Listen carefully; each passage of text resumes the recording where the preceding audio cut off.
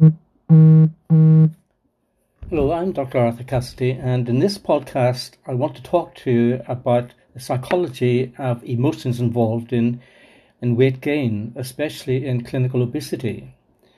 And obesity really is a major health problem here in the UK and right across the world, especially in the US as well. But it also involves different physical, genetic, psychological, and also environmental factors. So, aside from being an aesthetic problem, the World Health Organization argues that it is a dangerous consequences for health, and we do it. It leads to high levels of fatality. Some of the most common would be cardiovascular problems, movement disorders, and also sometimes a cancer such as liver, gallbladder, kidney, and colon cancer. But in recent years, psychology has made a significant input into the understanding of obesity and the various biopsychosocial factors involved in that and in the treatment of it. So psychologists, for example, work with people who are overweight and obese to learn a series of specific tools that they need in order to manage this obesity and to reduce their weight and their BMI. So some of these tools that I want to discuss will help those to lose weight or even keep the weight off, even after things like a surgical intervention. So I want to look at a few of the different factors that some psychological scholars and experts associate with obesity and being overweight. So we want to focus especially on those of a psychological nature. So one of the main factors is we ask what really are the factors at play in obesity and being overweight. Well, obesity is a multifactorial disease. Different causes or variables contribute to its survival and also to its origins. For example, an overactive or underactive thyroid gland is just one of those issues that can cause people to be overweight, but also may lead into obesity if it's not managed properly. We have the genetic, we have the physical factors, and there's a major debate about the genetic influence of obesity, which is quite controversial.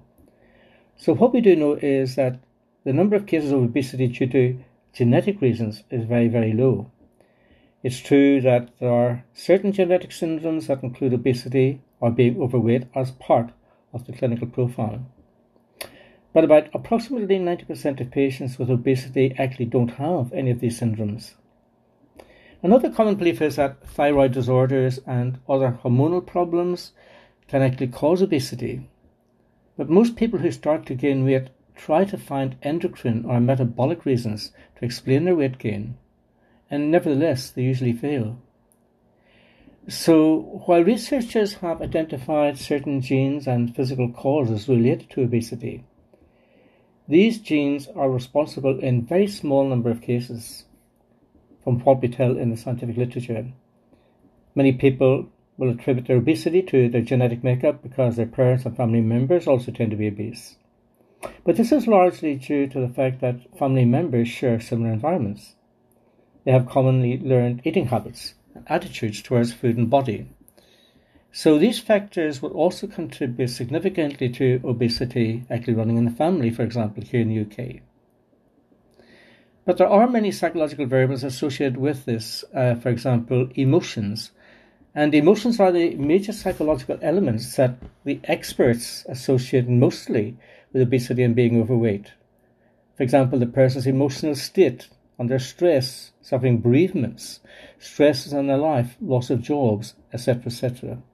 And so the emotional state relates directly to the person's appetite, to their behaviour at mealtimes, and also with food choice preferences. Emotions directly do influence people's appetite, how we think about our lifestyle. Those who are very sedentary, who may well not want to engage in an active lifestyle because of embarrassment of being seen to be fat shamed, for example. And so how they affect it varies from person to person. An emotion, for example, like sadness or happiness, can either increase or decrease your appetite. So the effect is very much individualistic. So there are people who eat more when they're anxious. Comfort eating, for example. People in shift work and television, for example, just as an example. So there are many, many effects of emotional activation and also its manifestations. So indirectly then, we can look at emotions as being linked with a predisposition to eat certain types of foods. For example, work stress predisposes you to eat less food. But, in many ways, the bad part is that the small amount that you eat is processed and it's very, very high in calories. So when you're feeling positive and relaxed, then you tend to eat large quantity of food far more slowly. So indeed, there are many people who really do struggle with obesity and being overweight, and who really use food to regulate their emotions. And so they try to regulate these emotions, following maybe a period of emotional dysregulation is what we call it. So in these cases, they will eat when they feel frustrated, bored, or anxious or under stress. Food is comfort, it makes them feel better, offers temporary relief. But it's really about fooling oneself, because the cycle conditions people to rely on food to make them feel better, rather than using talking therapy, or talking to a friend, a trusted friend, or confidant. In recent years, the idea of food addiction has really become very, very popular. Scientific and psychological community that I'm part of, we don't quite have a unified opinion on the subject, but we are learning far, far more, especially since from the 1900s, but now also from the millennium and right through from 2018 right through to 2020 and now to 2021. We are learning much, much more about the nature and the causalities that are attributable to being clinically obese. It's interesting to note, really, that food and the activates what we call reward pathways. And these reward pathways are in the brain.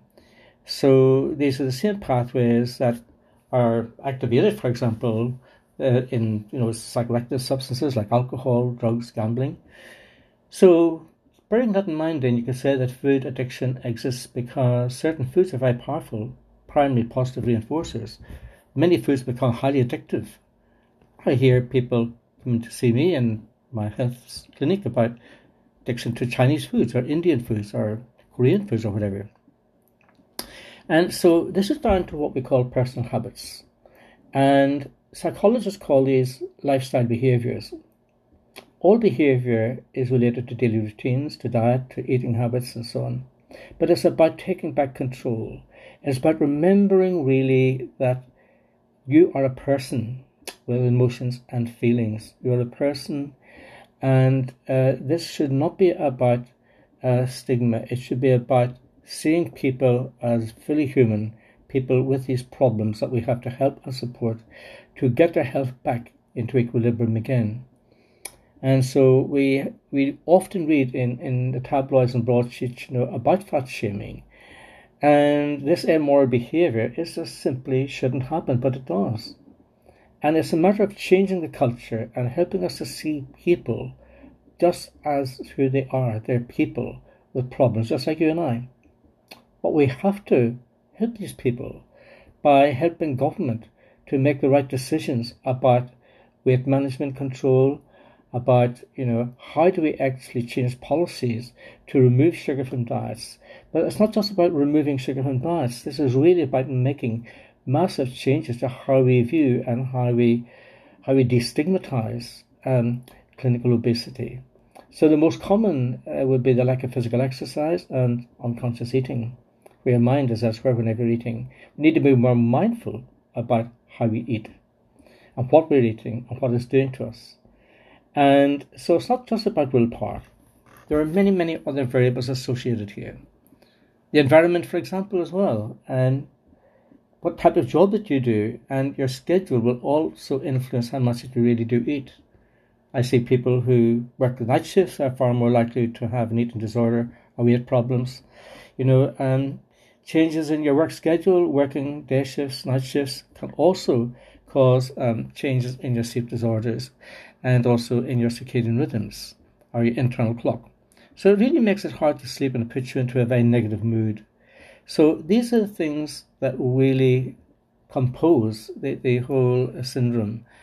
So we ask really, what can psychological therapy do? Well, at Mindspace 247, we have highly qualified life coaches to help you plan your activity once you have perhaps seen online therapists that we can provide you with.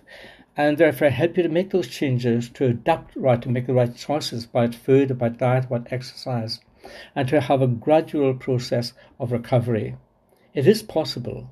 So I strongly advise you to please lift the phone, get in touch with us, at Mindspace247, www.mindspace247.com.